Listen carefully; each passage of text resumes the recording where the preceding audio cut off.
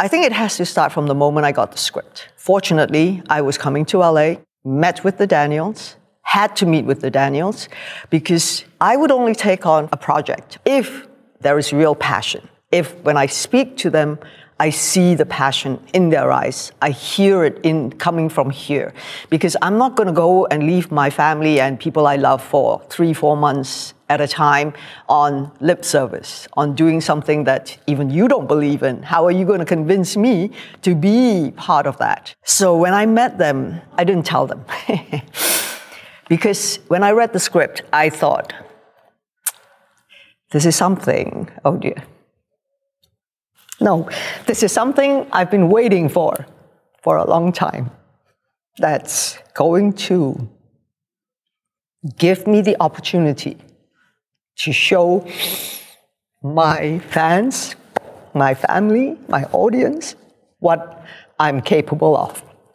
To be funny, to be real, to be sad. Finally, somebody understood that I can do all these things. Hello and welcome to The Letterboxd Show, a podcast about the movies people love watching from Letterboxd, the social network for people who love watching movies. I'm Gemma, he is Slim, and you know the format. Each episode we're joined by a Letterboxd friend or two for a chat about their 4 favourite films, except that this week we are breaking the format a bit because we literally have no idea what multiverse we currently are in.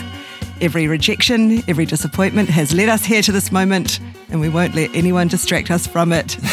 Slim, would you please introduce our guests? Yes, Gemma. Today on the show, we have 2 Daniels, and if you've been paying attention at all to Letterboxd over the last little while, you will know exactly which Daniels they are. The Daniels, the writers and directors of many music videos and the movies Swiss Army Man and Everything Everywhere All at Once. And they're on the Letterboxd Show to talk about movies. Which movies? We're not sure yet, but we have one in mind. First, welcome to the show, Daniel Quan. Hi, how are you doing? Thanks for having us.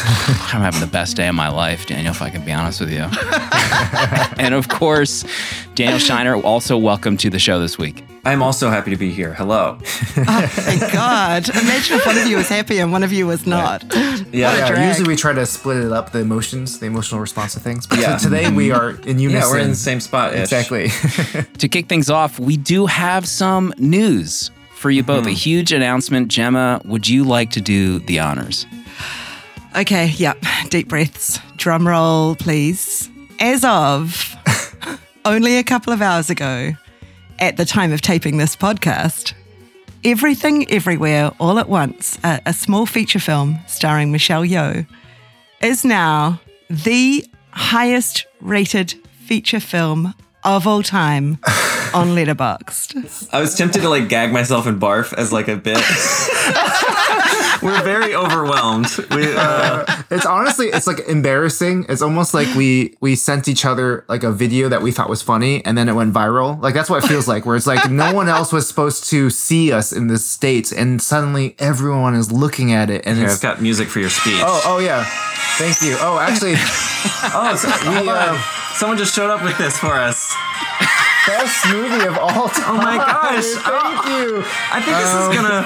We would like to thank Recency Bias and just all the hardcore fans who are hyperbolically praising us, giving us 5-star reviews. Yeah. I don't agree with any of it. I think that our movie... We think it's good. Yeah, we're proud of it, but it's not better than Parasite, not better than The Godfathers. No, that's insane. If you haven't seen the movie yet, just remember that it was made by these 2 idiots. And just go in with appropriate expectations. Okay. Thank you, Letterboxd. You're getting played off now. Okay, thank you.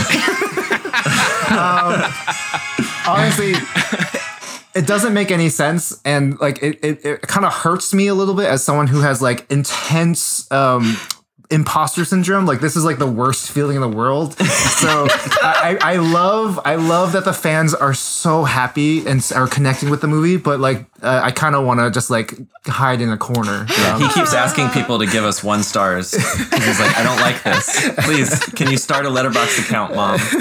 There's only ever been, like you said, there's only ever been 2 number 1 movies in the official top 250s: The Godfather, Parasite, and now your film. So not too shabby, not too shabby company. You're killing me. We told our producers when, we sent the script over, we were like, hey, this butt plug action movie, we're pretty sure is better than The Godfather. Yeah. We told them, they didn't believe us. Yeah.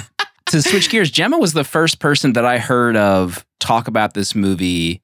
And you kind of were in on the ground floor maybe a month or two ago, where you're like, I think there might be something cooking with this movie that we should be ready for. Do you remember that experience? Wow. How do I describe it? Okay.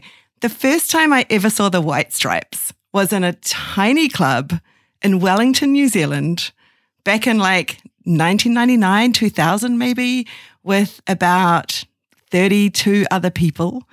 Jack and Meg just sitting in the corner, and their tour manager was like, oh, Gemma, could you just sit with them while I go and sort something out the door? And so I'm hanging out with them, whatever, who are these people? Then they played their show, and honestly, we were walking on clouds for months after that show. And that was the feeling I had seeing everything everywhere. Oh my gosh, what a comparison. Thank you. So who's Meg and who's Jack? Who's going to leave the other one behind? And I think I'm Meg. Yeah. No, but I like drumming. But Jack's kind of gone pretty off the deep end, which I see coming. Exactly. I see that's going to happen Thank to you. you. Yes. Thank you for humbling us in that way. Yeah. I mean, do we talk about The Godfather or Parasite, or do we talk about everything everywhere? Those are the four faves. We'll start with that. Well, so Everything Everywhere All at Once, I think as of this episode officially going out, will be in a wider audience. So we've yet to have kind of at large the Letterboxd community experience it. But even Jack, who put together our facts, pointed out about how Parasite didn't get to number one until late November of that release, which was 6 months after its premiere and about after 80,000 people had viewed it on Letterboxd. So All at Once has done that in 3 weeks. Yeah, so not to double down on how you're feeling, but we're doubling down. We're doubling down hard. You need to get ready right now. I'm trying to think of which presidential candidate came in hot and then ended up with a 2% vote, Right. Like Mitt Romney and we're one of those. We're the Jeb Bush of Jeb movies. Bush, that's what it is. Exactly. Like the clear front runner. Boom. Yeah, I think in a few months we're going to be saying please clap. Yeah. This time next year we're going to be please clap. I don't want to jinx it, but I think Michelle Yeoh needs to start thinking about her Oscar outfit now. Oh, thank God.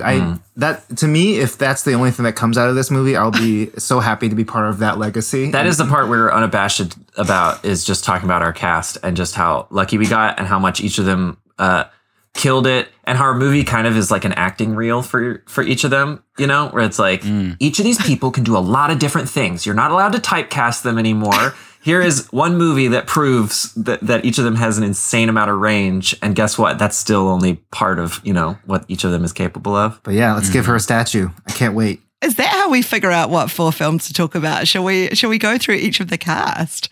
Because I think you have single, or I guess double-handedly. Oh, by the way, what's your shorthand for Everything Everywhere All at Once? Is it All at Once? Is it everything, or is it Yow? Yeah, when that's good.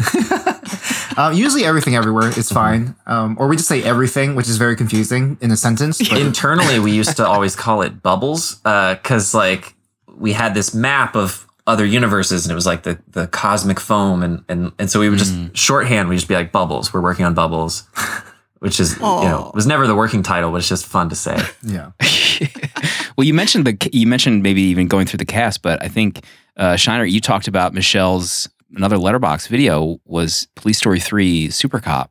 Mm-hmm. So after I saw that interview, I was like, I haven't watched this in so long. I need to fire that up. Holy God in heaven. What an amazing performance. She's so good in that movie, Yeah. And if anything, like you said, people go see this movie, maybe it's time for everyone to go back through her filmography, because it's so fun to go back and rewatch those films, especially she's putting her body on the line in that movie. It's so good to rewatch. It feels like a different world going back there to watch that film again. And especially those early films before she was brought over to Western audiences, she was allowed to be different characters. I think now in America, most people only know her for Crouching Tiger, Crazy Rich Asians, and Shang-Chi. And a lot of those characters are very similar. Whereas in Police Story, in Super Cop, you get this window into how playful she can be, how vulnerable she can be. It's very much like she is absorbing a lot of what made Jackie Chan so incredible. in that film. And it's such a joy to watch her, like almost like, I won't say her at her prime, but it feels like, wow, this person is so talented and so fearless. And especially to see like a female action hero be able to just, hold her own against Jackie Chan is like, it's fantastic. Yeah. I do think that like that movie also is like a window into what Michelle's actually like, which is like, she's able to hold her own and she's so confident, but playful and so she'd always be teasing us in a way where you're like, oh, I love you, but also I respect you. Right. She's like the sweetest auntie ever. Like she was making fun of us all the time because she'd like and always threatening to beat us up, right? But never actually doing it. But like, no, she literally.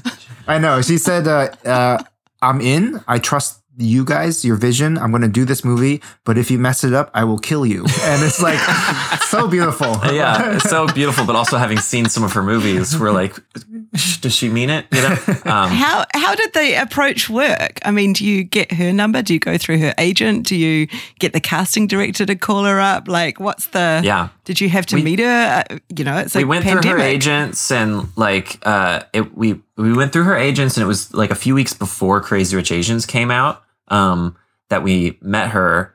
So she was in town doing press for that. And we're so lucky she liked the script. We thought we were going to have to really explain all of it and really try to convince her to risk, her brand, for something so off the wall.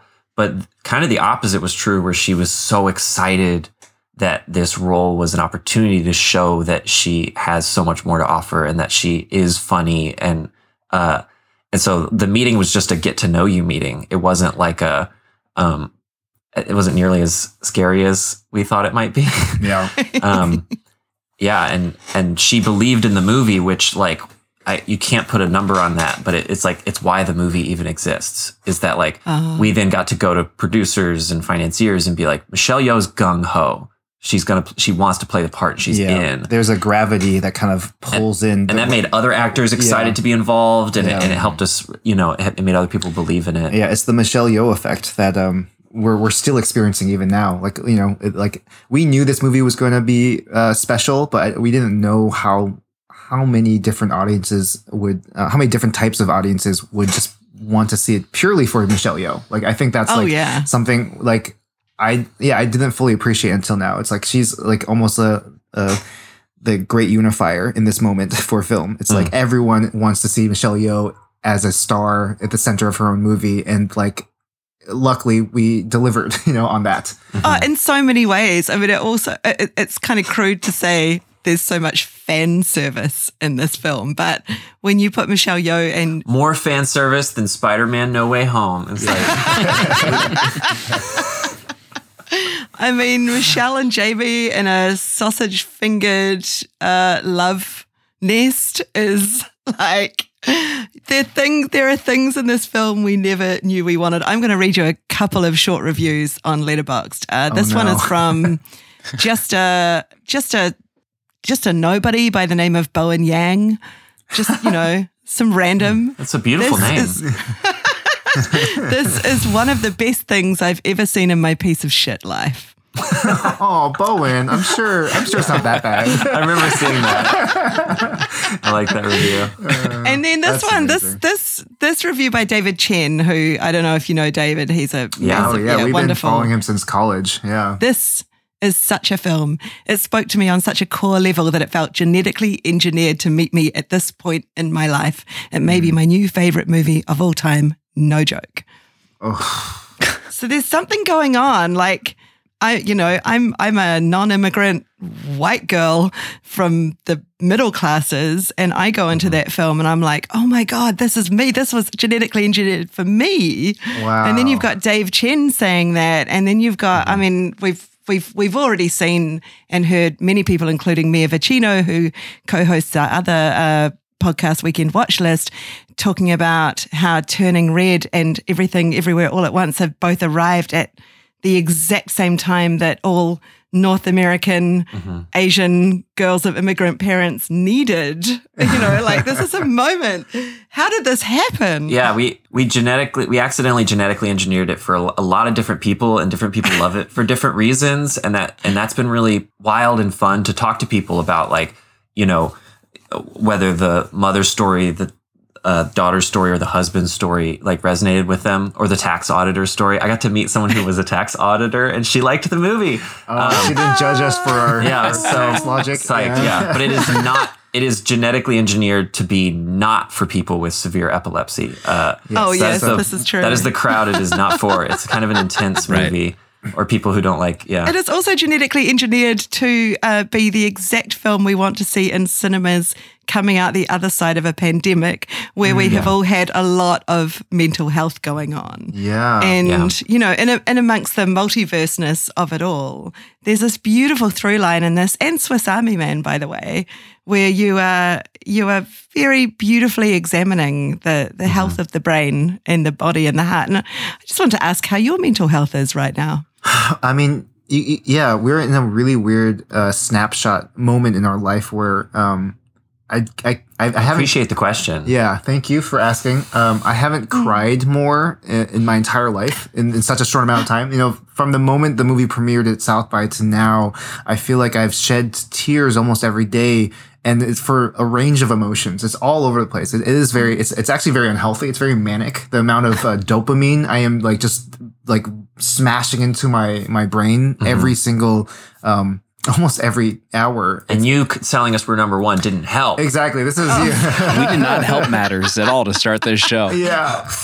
But I mean, it is so fulfilling because what you're saying makes so much sense to us, because this movie was a direct response to the past 5 or 6 years. We started writing this in 2016. It was like a story we needed to hear. Mm-hmm. And it was very therapeutic to work on it and to bring the character of Wayman to life, and to try to really look at the communication gaps between generations, during the Trump era. It was on our brains, and to try to hash it all out and work on it, and then to make something kind. Yeah, to make an action movie about empathy was such a North Star for us, as we were kind of living in this place where everyone, for so long, and even still right now, people have just been wondering if we're on our way towards a civil war. And this idea of kindness and empathy is it's so boring and cliche, and it's hard not to roll your eyes when we say these things out loud. Mm-hmm. But these two cynical assholes needed to hear it, and then we needed to prove to ourselves through our characters that it was worthy of everyone's time. And we realized if we could convince these very pessimistic postmodern cynics that love and kindness is going to save us, then maybe we could convince the world of that. And so I think people are really responding to that, because I think a lot of people need to hear that right now. Mm. Yeah, you had said, first of all, I agree 100%. Because you had said in interviews, similar to what Jem had said about fan service and a love letter, you had talked about, someone asked if this was your love letter to cinema or certain things. And Quan, I think you had said this is just a movie made with love, unabashed love. And in the response, we jokingly talked about how Parasite, Godfather were the only other two movies, but coming out of this perfect storm of events, people are just ready to feel love. I mean that in the most realist sense of the phrase. We've been going through the shit for so long. You go to a movie and you just feel love. You're like, F yes, I'm ready. I'm going to bang that 5-star in this goddamn Letterboxd app after I see this movie. So what you're saying is we cheated. We complimented the audience, and we loved them. We gave them gifts. We bribed them with our affection. And of course they're going to reciprocate. There are worse things to do in life than bribing someone with love. I love your idea of talking about the cast as a way to talk about movies. And we could talk about the secret love weapon of the movie is Huy Quan. Oh my God. Let's go there. Yes. Let's go there, because frankly, Indiana Jones is probably it's not in my 4 favorites on Letterboxd because if I had one favorite, if I had to pick one favorite, it would be Indiana Jones and the Temple one. Temple of Doom. Yeah. Let's talk about Short Round. Let's talk about Data. Well, there's a groundswell of support for him to take up the mantle after all these years and to write the franchise to become the next Indiana We've been Jones. campaignning for it on Twitter for the last 2 years. Even before the movie came out? Yeah, because we met him and we were like, this guy's incredible. He's a better martial artist than Harrison Ford ever was. Like, the things you could do with a Short Round movie are limitless. Very exciting. I mean, you saw what he can do with a fanny pack. Imagine what he can do with a whip and a fedora. Like, how incredible. I have my Indiana Jones sequel I want to make, which is Indiana Jones and the Daughters of the Confederacy, because I'm from the South. And so it'd be about a bunch of old racist grandmas, like, and their cult, and, like, Short Round trying to navigate the dark history of America's racist past. And Indiana Jones would be like, whoa, dude, that's my grandma. And he'd be like, oh no, he's in on it. Yeah. So I think it would be a big hit and fans would like it. Wow, and you were from the South. So culturally, he's just falling off his chair. Well, just slid out of his chair after that description. The Asian American transplant and then the racist white guy. Exactly. Yeah. This is when can we see that? I mean, 2024. Just get it done. Wait, anyway, okay. So let's talk about Key. The moment we met him, we were just blown away by the fact that somehow this human being was able to survive the few decades of not being in the industry, kind of almost being pushed out because of a lack of roles that were actually interesting to him. And he was able to survive just the strange life path that he took and come back and still be exactly who he was as a kid. Like, you listen to the way he speaks, you see his enthusiasm, and you're like, the child that we all fell in love with is still here, and maybe even more so than when he was a kid, because he's even more confident. And we were just so excited to when we started imagining, oh my gosh, this man is perfect for this character. This character is supposed to embody like joyful, naive exuberance, especially, by the end of the movie, in a way that is strong and in a way that is like powerful enough to overcome, the chaos of existence right now. And we're like, this is what a joy, what a treat for us to be able to actually just meet our character manifested in a real human being.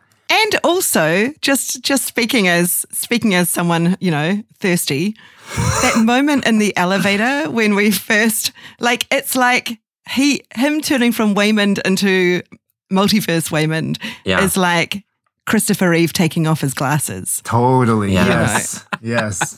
That was the part when he first auditioned, we were like, oh my God, he's got Waymond down pat, but what about Alpha Waymond? And he did a really great job in the audition as we call him Alpha Waymond, but then he went and worked on it with a movement coach and a vocal coach. And by the time we were shooting, it was we didn't he made our job easy. And he was just fine-tuned machine. Mm-hmm. Yeah. And he was able to just turn off all that adorable sweetness and become such a confident, nuanced, subtle star. And it was really fun. Everybody on set was when he was the handsome Waymond at the movie premiere, everyone was like, ooh, Key, you look so hot. And then they asked his wife, are you excited? She was our translator. She worked on the movie and she's incredible. And she was like, I don't like this Waymond. And she was like, no, he looks silly. That's not Key. I mean, even in the mood for love vibes from their scenes on the streets, through the totally. I just want to say thank you for. I have a list that I've been keeping on Letterboxd for over a year now called Fanny Pack Supremacy. Wait, really? Oh, wow. Everything. Yeah, it's a true story. Can you list off some other fanny pack films? I'm just going to show you my fanny pack, today's fanny pack. This is just today's one. There we go. It's a nice leopard number. Oh my God. Check that out. But what do you call it? You don't call it a fanny pack in New Zealand, right? Oh no, you know what we call it? I forgot now. A bum bag, maybe. Or yeah. No? Bum bag. Yeah. Bum bag. A bum bag. But, so is it called bum bag supremacy? Yeah, no, I've called it fanny pack supremacy so that the North Americans understand what it is. But I'm sorry you have to cater to us, but I appreciate it. Yeah, because people would be like, bum bag supremacy. This sounds like... you know what I hate people calling them? Hip pouches. They are not hip pouches. They are fanny packs or bum bags. That is the only name I will accept. But anyway, I saw a story about how you got all the different sounds for the fanny pack, for the wushu rope dart scene? Yeah, it was a mix of things. They I know that someone on the design team was, I forget who now. One of their wives that happened to own like hundreds of fanny packs or something like that. It's fuzzy now, but they just recorded, hours of just fanny packs wishing around and whipping around. And then we mixed that in with like old school kung fu sounds, which was a really fun thing to kind of harken back to with this film, because we both grew up on, the Shaw Brothers films and Yuen Woo-ping's like incredible work of just a history of choreography. And so like mixing the two was really fun, because it was like, in some ways, like the fanny pack is become, at least growing up, was a very derisive stereotype for Asian dads, right? The tourist dad with the camera and the fanny pack. And this moment was almost a way for us to reclaim it and be like, guess what? My dad did have a fanny pack, and it's not funny. It's and it was like, badass. Yeah, exactly. It's Idiot. And so to combine it with it feels like an interesting cultural, historical stew, the fanny pack fight.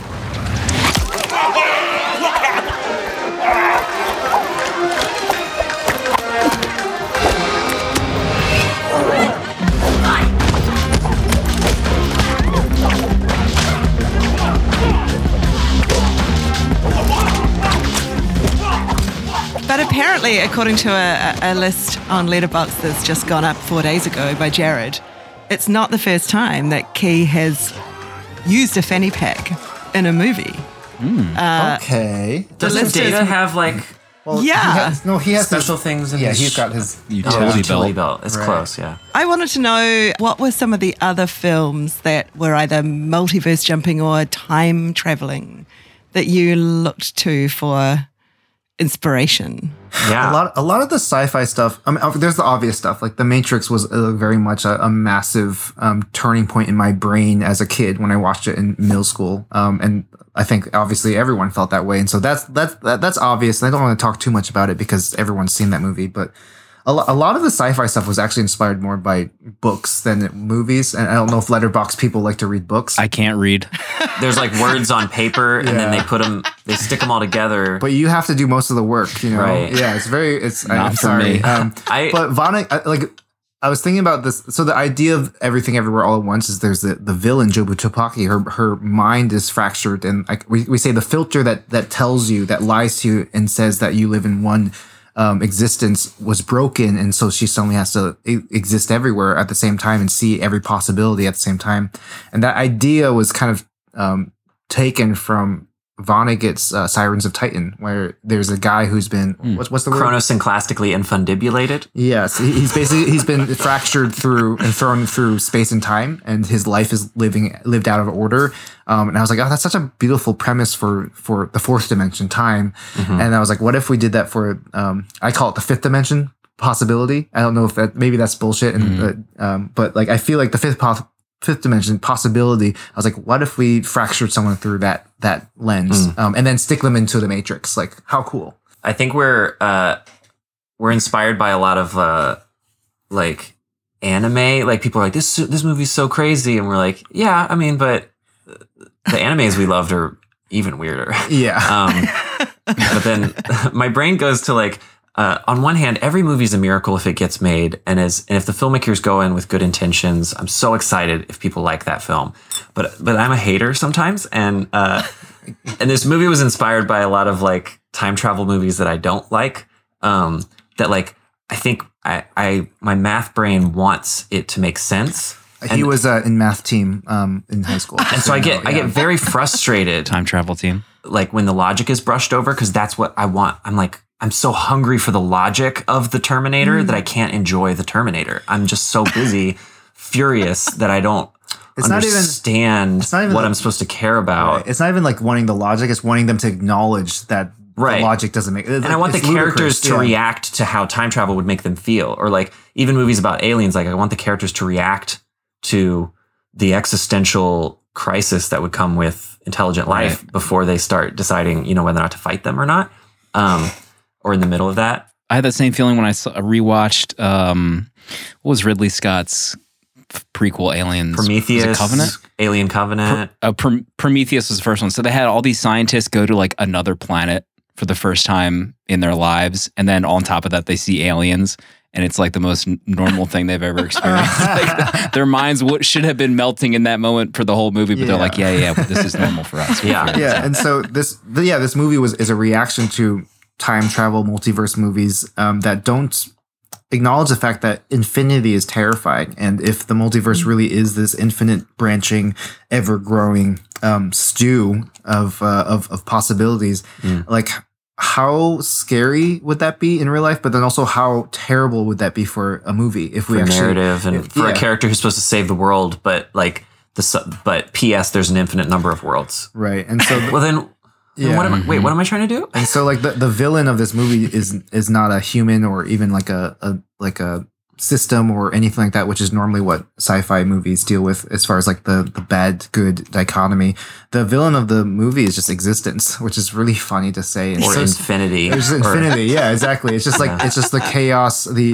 I think Kubrick says it's the indifferent universe. Like it says it's not. He says the terrifying thing of our universe is not that it's hostile, which I think a lot of people think it is. It's not that it's hostile; it's that it's indifferent. And it's like, oh gosh, that's so. So that quote really struck a chord with us, and we're like, let's make a movie about that. I feel like the villain of the movie is Evelyn being too busy, like the sort of. The too busyness of the capitalist society. That's I'm into that. A great interpretation because we always sum it up as like the movie is about a woman trying to reconnect with her family through all the noise of modern life, and that like we use genre and tons of hijinks to kind of hyperbolize what that noise is and what the distractions are, you know.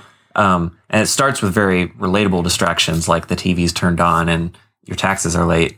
And then we introduce an increasing number of distractions. Yeah, but you're right. The opening starts with a portrait of a woman who's actually really just mean, just like all these like small microaggressions that happen throughout the opening of the film, and all the characters are doing it. You know, throughout the first 10 minutes of the movie, we witness like tiny expressions of ageism, racism, sexism, just all these terrible things that we kind of present towards each other when we're not paying attention, you know. And I think that's really what we're trying to say is no one here is bad. No one here wants to hurt each other, but we're all just treading water. And in that process of treading water, we're not seeing each other. We don't have the time to see each other.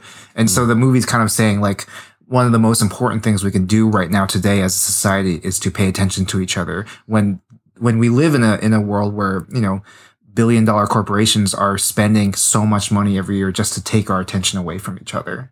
You're totally right. The villain is busyness. It's a very funny way to put it. Shiner, you had mentioned when The Death of Dick Long had come out that you were sneaking into audiences to record reactions.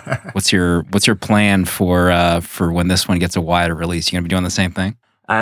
This one has a similar thing where like this time it's a little further along, but yeah, about the 2/3 mark, we get to the rock universe, and I have multiple recordings. Spoiler alert! Yeah, I have a lot of recordings of the rock scene, which is like we knew we were proud of it when we wrote it, and then we did a rough cut, and we were like, oh, it's really good. And even then, like with audiences now, it's better than we thought to watch that scene with an audience and watch people, you know, react so strong to a PowerPoint presentation. I had a question about that scene technically, and it's. I think we're going to get the rap soon, but I don't want to rap without you being able to shout out your crew, your team. Yeah, and there was a Twitter thread a couple of days ago about the fact that about 7 people did the VFX on this quite VFX heavy film, and one of them is your partner Dan Kwan, Kirsten Lepore, the amazing animator.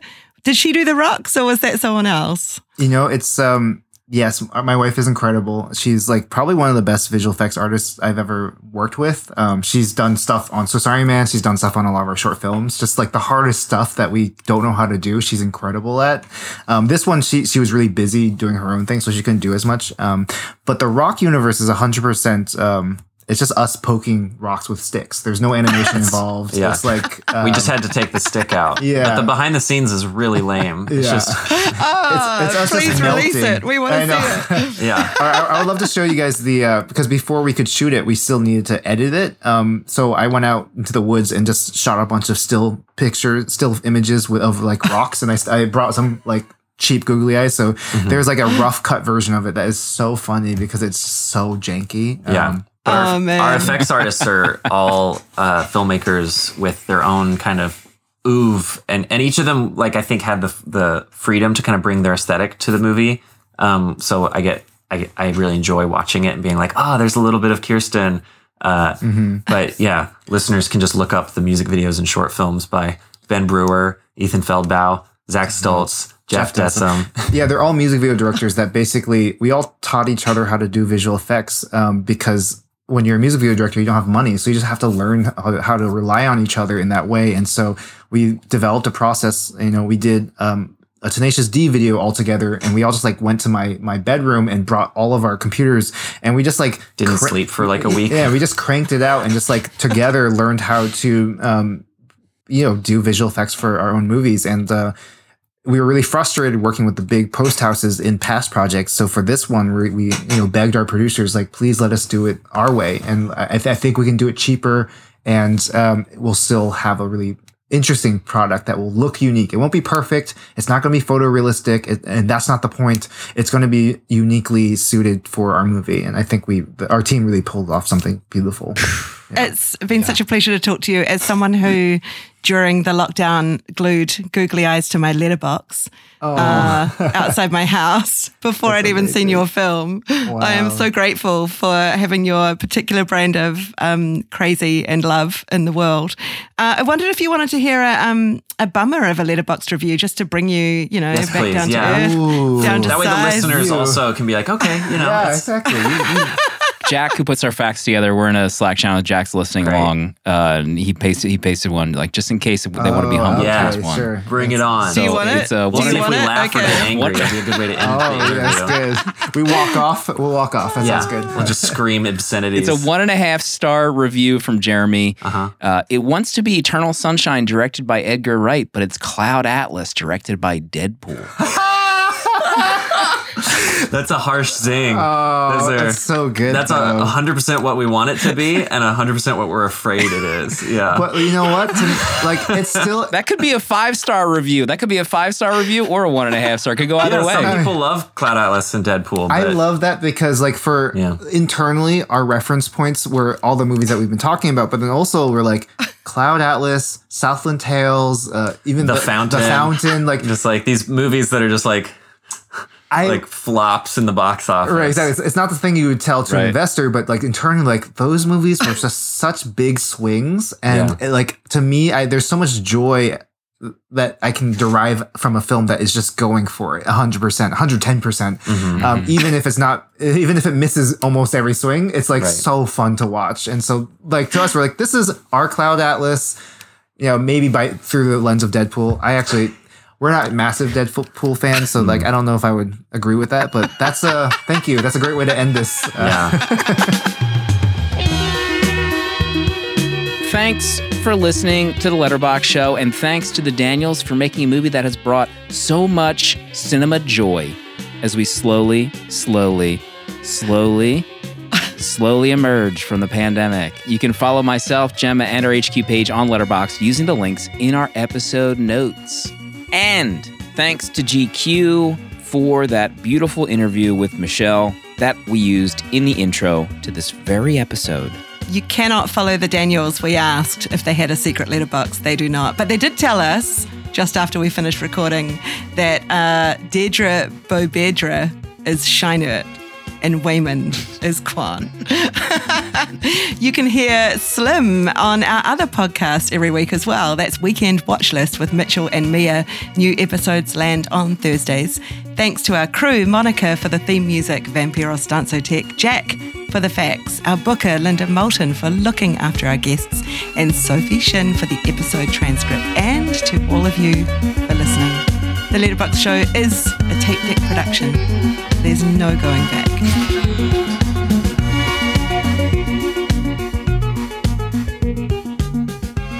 You're foreign, American, and all Americans think about is their own happiness. This is a Tape Deck podcast.